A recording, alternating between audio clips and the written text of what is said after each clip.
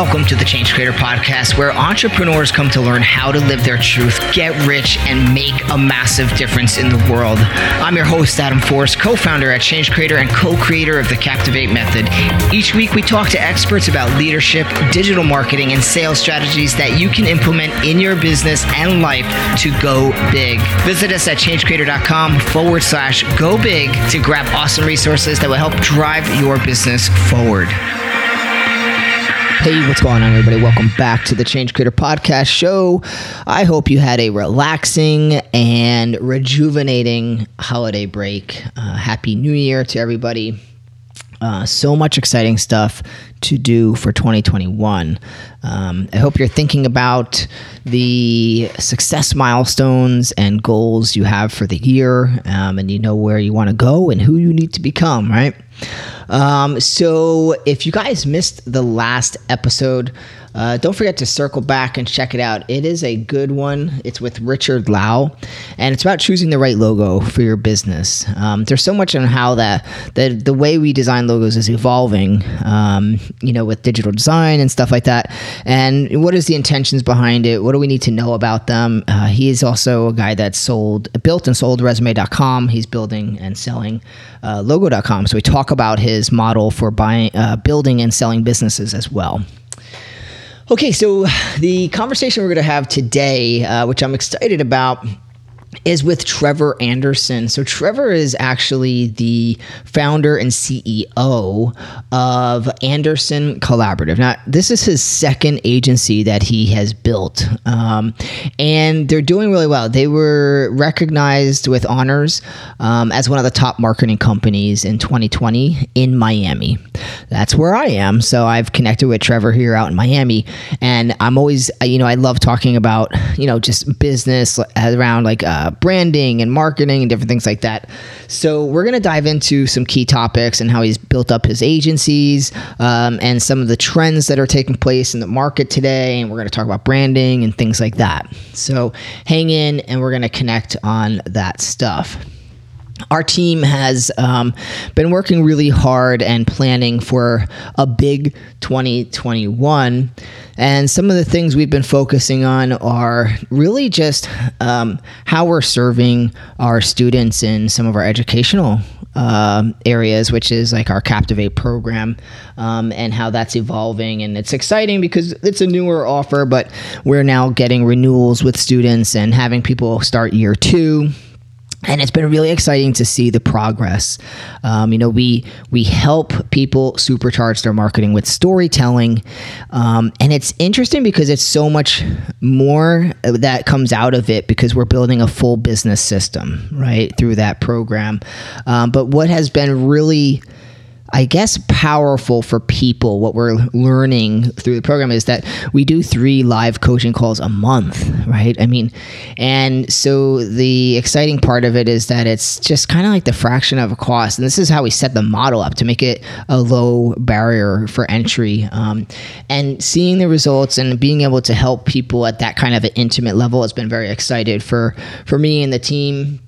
And we love helping and seeing people actually start getting their financial earnings where they want it to go, getting clarity on their brand, telling their brand stories, being authentic, understanding the marketing world, because they're all masters of their craft, but they haven't mastered their business skills, right? If you don't have the business skills, you're going to struggle. And that's where our team comes in to talk about all the different areas around branding, brand storytelling, marketing, setting up your website, all that kind of good stuff, email systems, you name it. So this year, we're going to be really leaning in, and we hope maybe we can connect with more of you guys through that program and help more people out. So keep an eye out for those things. And if you guys go to changecreator.com/go big, there is a masterclass that I put on just to kind of talk about brand storytelling. And I also introduce the program and kind of explain what it's all about. So if you want to check that out, you'll have an opportunity. Just go to that URL, changecreator.com/go big. All right, guys, I'm going to stop blabbing and we're going to get into this conversation with Trevor. Okay, show me the heat. I know you're going to dig this. Hey, Trevor, welcome to the Change Creator Podcast Show. How you doing today, man? Hey, I'm doing well. Thanks for having me on. Absolutely. Appreciate you being here. It sounds like you've done some pretty cool work and with the agency that you have, and you are in the Miami area, right? I am. Yeah, I'm in sunny Miami. It's pretty nice here right now. I live in Miami Shores. That's awesome. There you go. Yeah, so I'm not too far. And I was just in Brickell. I lived in Brickell Key just less than a year ago. I just moved into Miami Shores once we had a baby boy just back in April. So we were like, all right. Congrats. That's cool. Thanks. Yeah, doing the house thing. Yeah, that's the spot. But yeah, probably not good for a baby. Brickell Key is amazing. I never even knew it existed until I moved there. I was living right in Pembroke Pines and then Davie, and then we started looking, and my wife and I were like, holy shit. And I was like, there's an island in Miami? It's cool. Yeah. It is fun. So anyway, so just so people who are listening, just give a little background, because I know you've started a couple companies. Correct me if I'm wrong. And just give the rundown of like that and just where you are, like what you're doing today. Sure. So exactly right. I've started 2 different marketing agencies. This is the current one that I'm working on. Really just have a background in marketing and marketing consulting, doing that for, other agencies, doing that for publications, and then kind of dove into the entrepreneurship side of things here back in 2017, I believe. Yeah. And so I started a marketing agency with a really good friend of mine in Dallas. We ran that for a few years and ended up just making the decision to part ways mutually and go out on my own and start this agency out here in Miami, which is a little over a year and a half old. And, we've been really fortunate to kind of have a lot more growth than I expected, especially with the COVID situation, everything like that. And I think it's because we've kind of really simplified what we do and really tried to focus on providing value. And, thankfully we've been able to build a lot of really great case studies on that. So right now we're focusing on building that up and sort of, treading the waters as the COVID situation continues. And yeah, it's been, I've done a lot of different stuff, but it's been very enjoyable and, cool. This is my focus right now. Yeah. Yeah.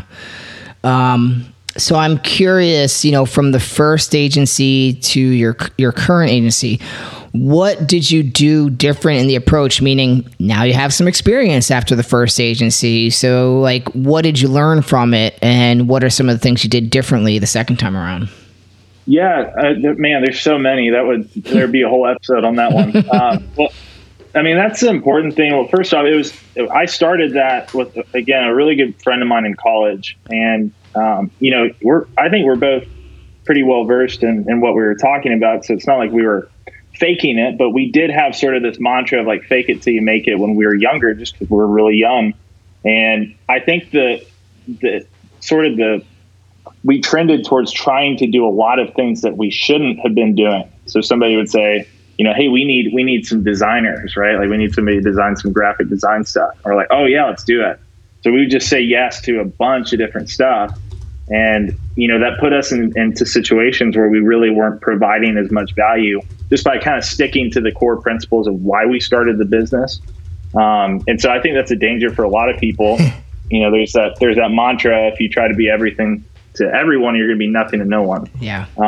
And so with this agency, I've really tried to just focus in on kind of 3 core areas that kind of all, cohesively fall together. And that's really promotion, that's building digital experiences, and the data that's the glue between that. So when it comes to anything that kind of falls outside of that realm, we stick away from it. We'll refer them to other people, and we'll be very transparent and just say, hey, that's not our thing. And because of that, we've been able to really deliver a lot more value, make people happy, because we're not trying to do stuff that we're not good at, right? Yeah, of course.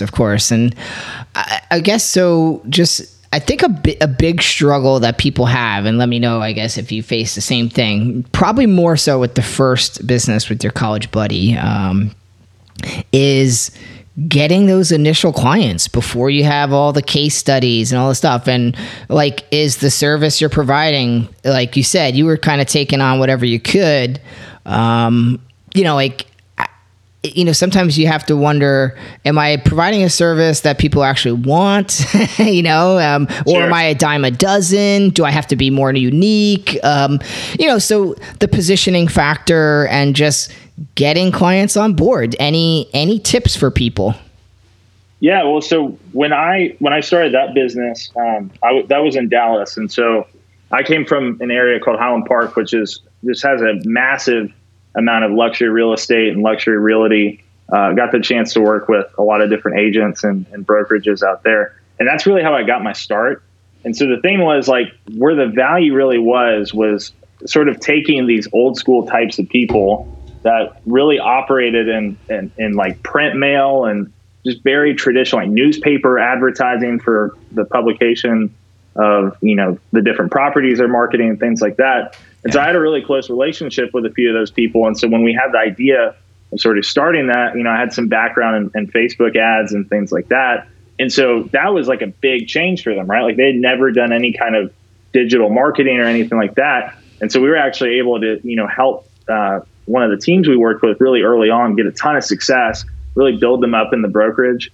And that got us some attention and build it up. So I think the important thing there is, one, like where we got in hot water with them is like we tried to do a lot of stuff, again, like I said, that we shouldn't. Yeah. It wasn't really like our core area of where we were helping them, right? But the important thing to do when you're sort of looking for that right person to work with is, one, make sure there's really a need there. Make sure you really can help them. And two, selling is not really the hardest part. You can go in there and if you can speak pretty well, you can get a lot of people excited about what you're saying. It's that delivery, right? It's like a dog chasing a car. You do when you get that car. Yeah. So my biggest thing I'd say to people is like, don't be afraid to price yourself right. Don't do things for cheap, but also don't pigeonhole yourself away from that. Do some opportunities for cheaper so you can build on that. But, just make sure that, whatever you're approaching that sort of thing, that it's focused on value. It's about providing value to the person you're working with. Yeah, no, I think that makes a lot of sense. And I know historically we've had times where, I just actually made a video about this, talking about some of our historical mistakes. And, we had like a $50,000 deal on the table. And at that time, we were under the gun to get some cash in the company. Sure. And, we got what we like to call money breath. And, we pushed too hard, too fast, and so on and so forth. And it kind of like, it just kind of it's kind of like a girl who can sense a guy that's desperate, Yeah. I was just going to say that. So it's like, and then later we had like a much bigger deal, but like they actually like offer, just as just an example, they offered a retainer. And the retainer, we actually rejected it. It was bigger than what the first deal was, and we rejected it. This was a $120,000 deal. And we rejected retainer saying, listen, we're just going to do a 3-month partnership, and here's what it would cost, and let's just test the waters, see if our partnership is good. Let's see if we can actually get the results and help you the way that we hope. We did the 3-month thing. It crushed it. And then, boom, we got the next deal. We got their smaller commitment, and it all kind of like fell into place. Yeah, it's really that snowball effect you're talking about. I mean, that's the thing. It's not that like people, the money breath, the way you put it, it's funny. It definitely, you can come off super desperate because that check looks pretty good, right? Yeah. But it ends up being such a better relationship. One, your goal should be to build a case study because then you can go on and get that next client, right? Yeah. But by building a case study, you're actually providing value, right? And so if you focus just on that piece, like, hey, let's figure out how we can provide them value. Then you got somebody who's your advocate too, right? And then that client's going to refer you to other people. So yeah, I mean, with that first business, we tried to scale really fast and hop like, ooh, let's get the next big deal, next big deal, next big deal. And then we forget about the people behind us that sort of got us to that point sometimes, So that's a great point. Nah, it's tough. And, I've been down a few of those roads, and I work with a bunch of people who are running agencies and businesses like yours. And, it takes a little, I think a major part of it is to be patient too, right? It's like when we're impatient, we have this culture of impatience, and, we may or may not realize it, but that really can hurt the business if you're not willing to play the long game. It's like stocks. Like, be willing to play the long game. It makes a big difference. So oh man. So how long now has your current company been up and running? So it's been about a year and a half or so, but I've been kind of leading into that. It's funny, like before it was really incorporated, I was kind of doing the consulting side on my own. Mm-hmm. So it feels like it's been a little bit over 2 years, kind of with the same players being around. Yeah. But I guess like the Anderson Collaborative brand, really a year and a half old. Okay, cool. And now let's get clear for people who your typical client may be. Maybe multiple at this point. I don't know if you have a very like niche focus on who you work with and what your bread and butter service is for them. Yeah. So, I mean, we work with a lot of different people. I wish we were more niche. My favorite kind of verticals are e-commerce and B2B, and that's really where I'm trying to focus us on. And when it comes to sort of the bread and butter approach, I mean, I really think it's the promotion side.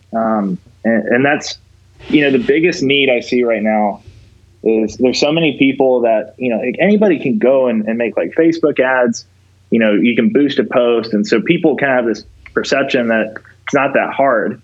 And, I wouldn't say like there are aspects of it, like of going in and creating a campaign that are kind of easy, but it's the cohesion between like all of these different channels we have now. There's so many, the user base of where people are today is so fragmented. There's so many different communication channels. It's like, how do you integrate all of those together? Right. Yeah. And so our whole kind of like bread and butter service is how do we make promotions that are not just, effective and they're driving results, but how are they multi-channel? How are they integrated? And how are they personalized to people based on how they've interacted with your business thus far? And also doing that in a way that you know what you're getting out of it, right? So I would definitely say like the digital advertising side, driving relevant traffic and creating some sort of conversion out of that, whether that's a sale or a lead. That's really that's like the area we really try to focus in on big time. Got it. So are you doing like the creative development of assets? Are you just managing the distribution strategy? Yeah, at this point, we're really not doing much on the creative side. Like if we're with somebody and they say, hey, we really need this, like I've got a great network of people that can do that. But like I said, like we don't do creative in-house. We're trying to stick to what we do best. So it's really more like the implementation of that like structure, right? That strategy at a high level. Got it. And so have you done in the past year any work with startups, or has it been, maybe it's companies who are more than 5 years old or, whatever it might be? Yeah. I mean, I would say our sweet spot is kind of like, it's sort of companies that are about like at the 50 employee range, like a little bit on the medium side.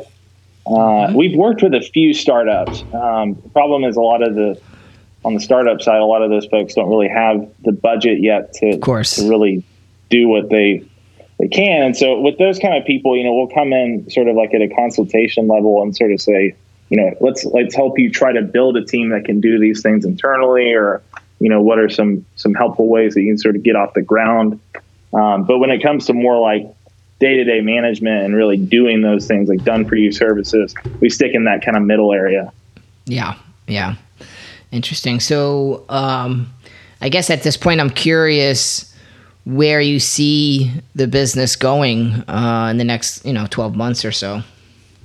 Yeah, well, I think my biggest problem when I was younger and just trying to build the business is I have a almost kind of like a perfectionist syndrome, I guess, where I really I have the urge to want to put my hands in all the different cookie jars and keep my hands on things. And in my last business, really saw that kind of hurt it, right? Because I was spreading myself super thin. Yeah. And so this time around, I've really tried to focus more on finding experts that can do the things that we want to do. And so I have some really great team members that, I've just really tried to empower and let them do what they can do, and let them do it best. And, I think it's important to remember that, the best people for your business, you don't have to motivate them. Like the best kind of people that are going to work for your company, they shouldn't have to be motivated. They should be motivated to do a good job. And if you're trying to motivate somebody, I just think that's the wrong way to manage them. So I've really tried, as we've grown, to just sort of let go of the reins and let those people do what they do best. And so I'm just trying to keep doing that, putting the right people in the right places as we scale up, and just continue to deliver on our promise. Right. So again, I'm trying to do it slowly, and we have some really great case studies that have come out of that. We've gotten a lot of press and media coverage in Miami because of that, because we've got, some good word going out. And I think if we keep doing that and we just keep it kind of steadily growing, that could really take us to a great spot. But like you said, I'm in it for the long haul, right? I'm not trying to find some secret shortcut or whatever. Those don't exist. Yeah, exactly. They don't exist. Everything is a buildup of lots of small steps, not just one big step, right? Mm-hmm. So, and I'm. When did you know you were ready to hire your first employee?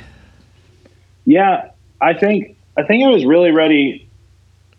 I tried to kind of pull them in on something where I knew I could test them enough to sort of see if it would work, and also sort of create a job for them. So there've been times where, like, financially, I was like, man, this person's awesome. I really want to pull them in. I'm not sure if I can. And I kind of throw it out there and be like, look, there's this opportunity here. I can't pay you right now, but if we can find a way to pull you in on it, right, and you can kind of almost build that job out of what we're doing together. That's actually worked for me a few times, where, like, we've been able to sort of build that ideal position out of just an opportunity, or even just working on one account and just kind of pulling them in on that. I think it's really the moment somebody's ready to kind of take that step with you is they've proven themselves, not just by, like, coming in an interview and having the right credentials or whatever, but actually doing the work they say they can do. I think that's smart. And you hear that too a lot. And I've always, felt the same way. I'm like, what do you really know about somebody just from an interview, besides maybe you can connect with them, maybe not, maybe they're just a good interviewer. I don't know. And, I've now worked with a lot of people through our own business, whether, it's not even for hiring, but partnerships, different things. And, you really get to know someone by working on a project. So hearing you say that, I think anybody listening, anytime you can get someone to test the waters for a month or work on a project, I think is absolutely critical, especially when it comes into understanding, are they reliable? That's like a biggest thing for me. Sure. Are they do they do what they say they're going to do? Are they on time? Like, those things drive me nuts. Yeah, well, I think the other big part of that too is there's this certain kind of, like, breed. I don't know. It's like this special kind of person that just they are so, they got dreams, like, they really have ambition to go do something, and there's just this, like, fire in them. Yeah. Sometimes you find those people and you got to grab them. They're rare.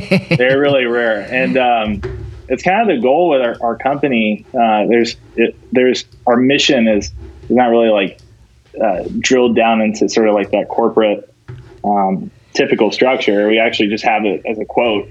It's one of my favorite quotes. It's I don't know if you know T.E. Lawrence is, but his quote is, "All men dream, but not equally. Those that dream at night in the dusty recesses of their mind wake up to find it was all vanity. The dreamers of the day are dangerous men, for they may act on their dreams with open eyes to make them possible." So that's my favorite quote. And I want dreamers on my team. I want people that are dreamers of the day, that have really big goals. And if me as an employer could help them accomplish those goals, that would make me feel like my life had a lot of really great purpose. Yeah. So that's sort of my goal. Interesting. Yeah, that's a cool quote. I haven't heard that. Who was it again? I want to write it down. It's T.E. Lawrence. It's it's one of my favorites. T.E. as in Edward? Yeah, it's Thomas Edward Lawrence, I think. I could totally butcher that. But I just know the T.E. part. No, that's cool. It's a good start.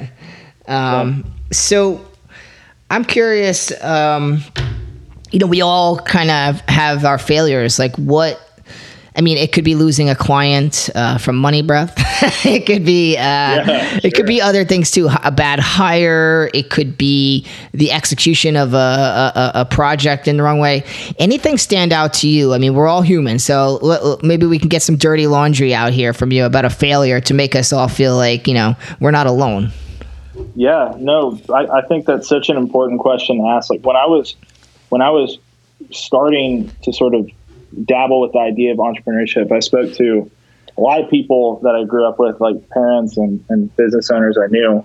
And I knew that the failure component was so important. I think it threw a lot of them off because I would ask them like, hey, what was like your biggest failure? Yeah. And I learned so much from that. First off, I learned that people are lying if they say they don't fail. I fail all the time.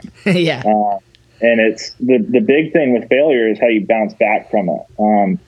So I've had failures where I was like, oh, this is it. You know, there's no coming back. For example, one that comes to mind is I had probably the biggest client opportunity that I had at that time. And at the moment I was managing like all of their PPC spend and stuff like that. And Google had like rolled out this update where it would double spend if it thought it could optimize for conversions. Mm-hmm. And so it ended up spending like, I think it was like $20,000 over their budget or something like that. It was absurd how much money it spent over. And obviously like the thing that was funny, it kind of ended up working out for them because they got leads out of it. But I was like, they were so upset, right? Because I mean, we totally blew it. I mean, it's like unprofessional and everything like that. And you know, that it kind of gave me a feeling of like even imposter syndrome. I'm like, man, should I really even be doing this? Like, how did I mess up that bad?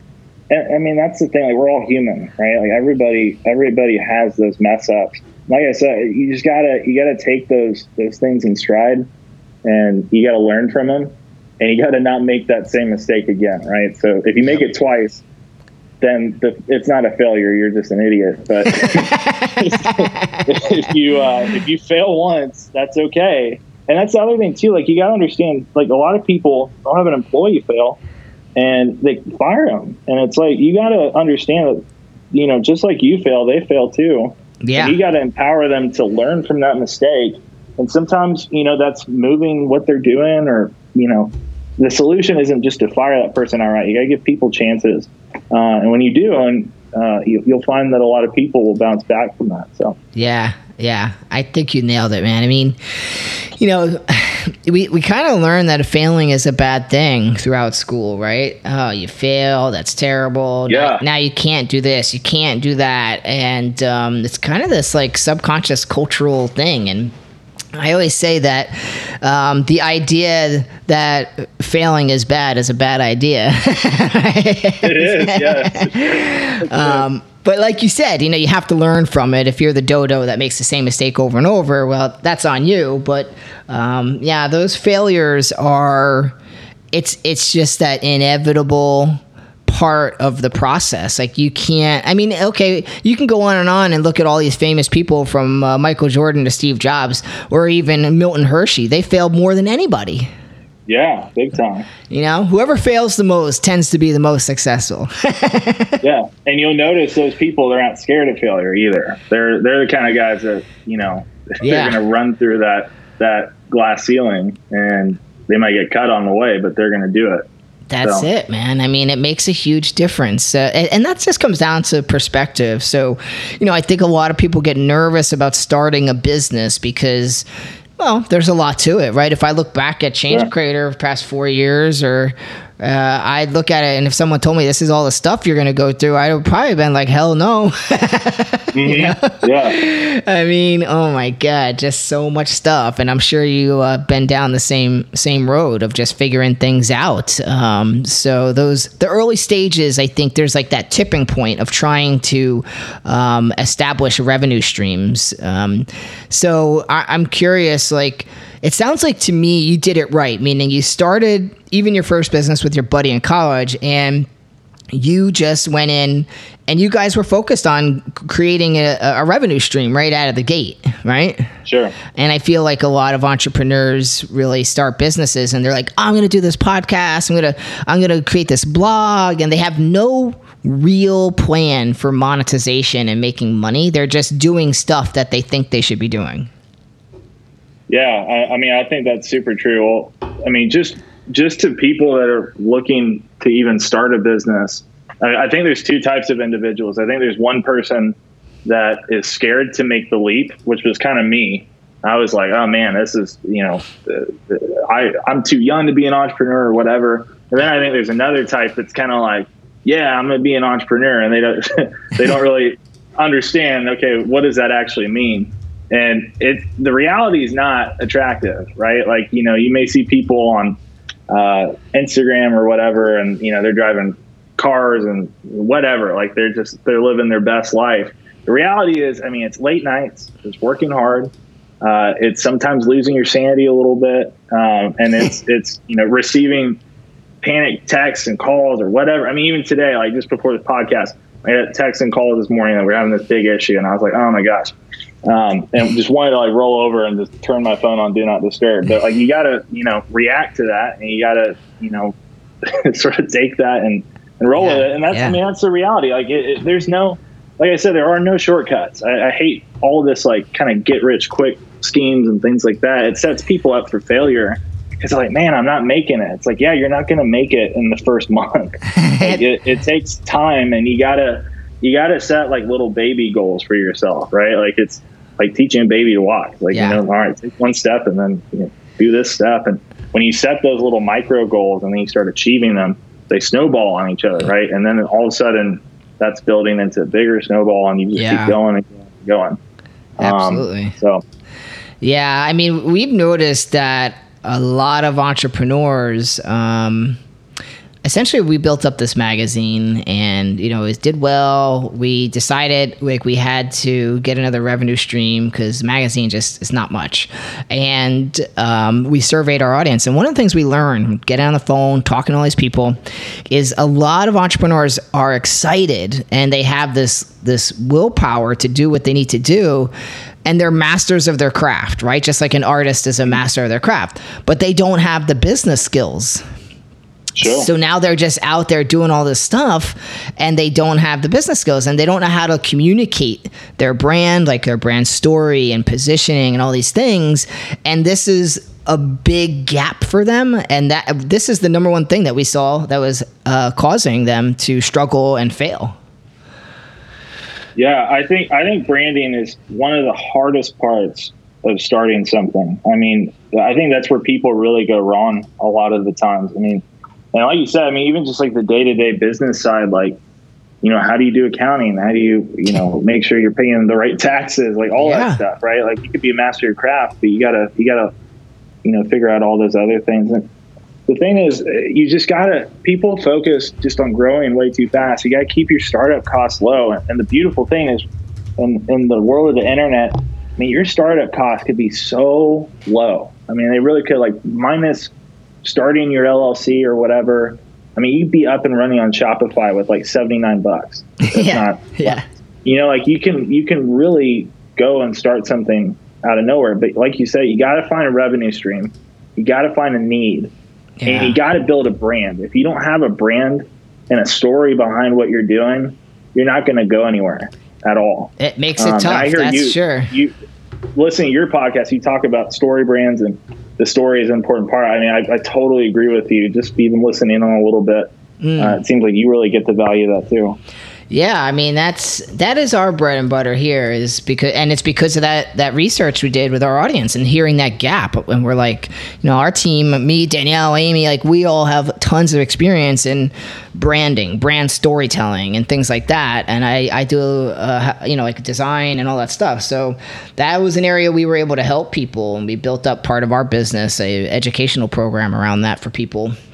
But I love branding and design. I love that kind of stuff. So let's take a few minutes. We're almost at the 30-minute mark, but we'll take a few minutes just to touch on branding because it's such an important part of the business. And I think there's misconceptions around what branding really is, especially when we start talking about brand storytelling.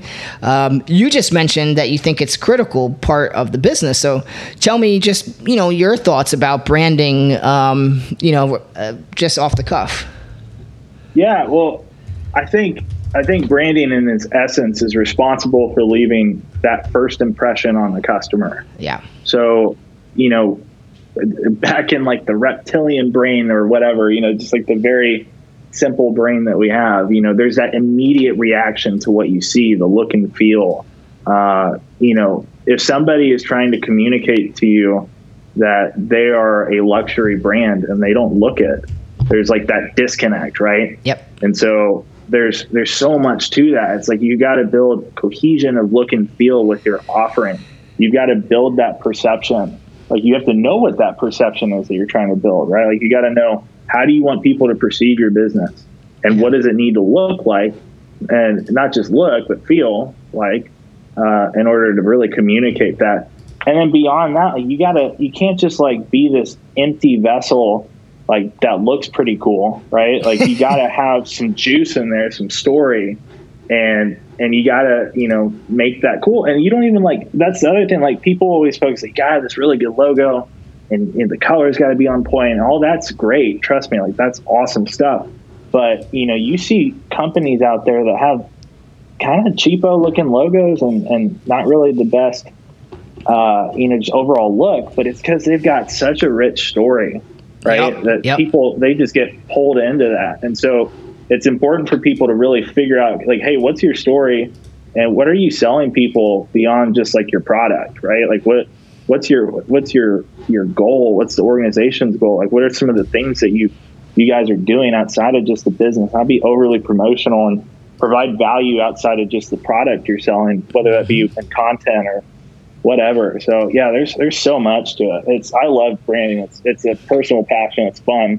Yeah. I designed all our stuff. So. Oh, nice. Yeah. I'm the same. I do a lot of our stuff as well.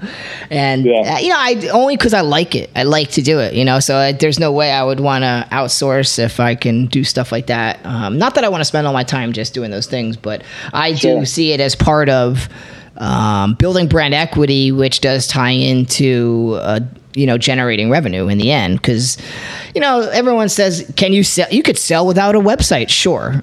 Is it easier? Sure. No, it's not easier.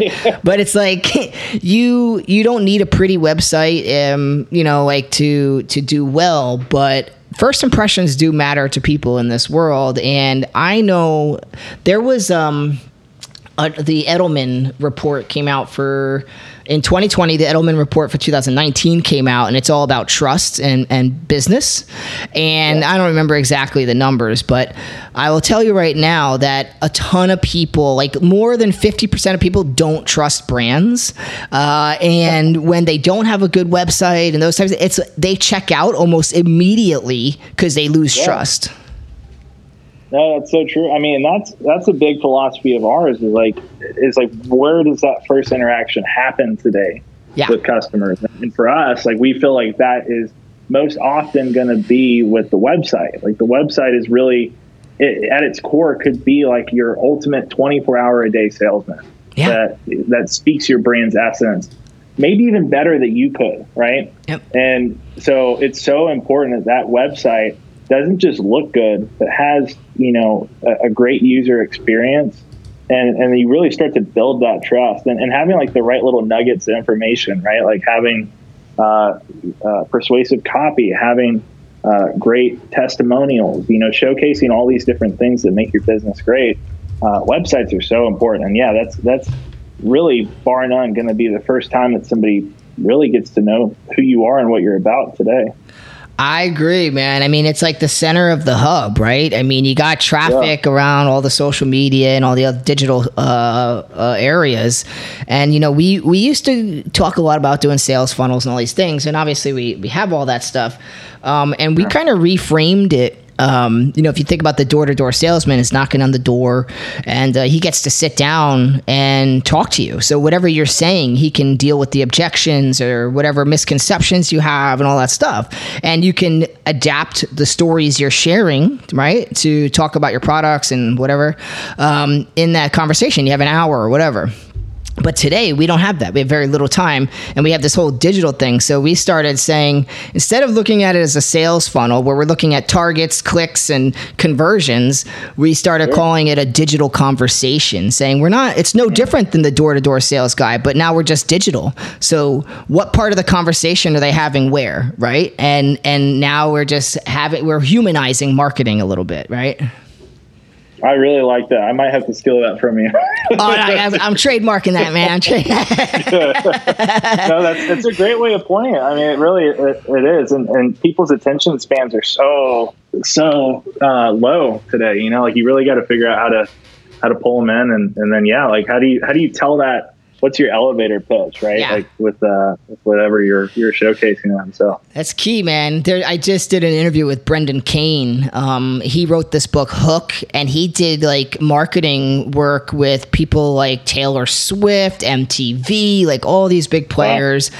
And it's all about how you only got 3 seconds to get someone's attention and hook them, and then your story becomes very important. But you got to get the hook, Yeah, I mean, that's critical. It really is. It is. It's good. It's good. All right, man. Listen, I'm glad we got to touch on some of the branding stuff. I think it's important. Appreciate you sharing some of your wins and your failures and stuff like that. It's really good stuff that you're working on. So I appreciate you jumping on here today.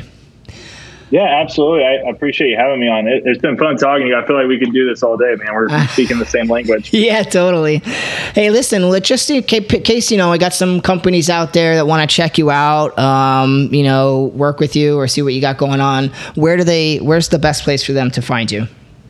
Yeah, I mean, of course, they could go to our website, andersoncollaborative.com. I like to point people to just go ahead and do a Google search because we're on a lot of different listings and things like that where you can actually see case studies and reviews and kind of paints like an overall larger picture of some of the stuff we've done. So if you really want to check us out, get to know us outside of what we talked about, kind of the salesy side on the website, just Google search Anderson Collaborative Miami, and you'll find a lot of great info on that. So awesome. All right, there you have it, guys. Anderson Collaborative. Check it out. They're doing some good stuff here in sunny Miami. It's been freaking cold the past couple of days. Yeah, they declared a weather emergency, which is funny. It dropped below 50. Apparently that's a weather emergency. It is in my world. Yep. All right, brother. Take care. Appreciate your time. Hey, you as well. Thanks for tuning into the Change Creator Podcast. Visit us at changecreator.com/go big to get access to free downloads and other great resources that will drive your business forward.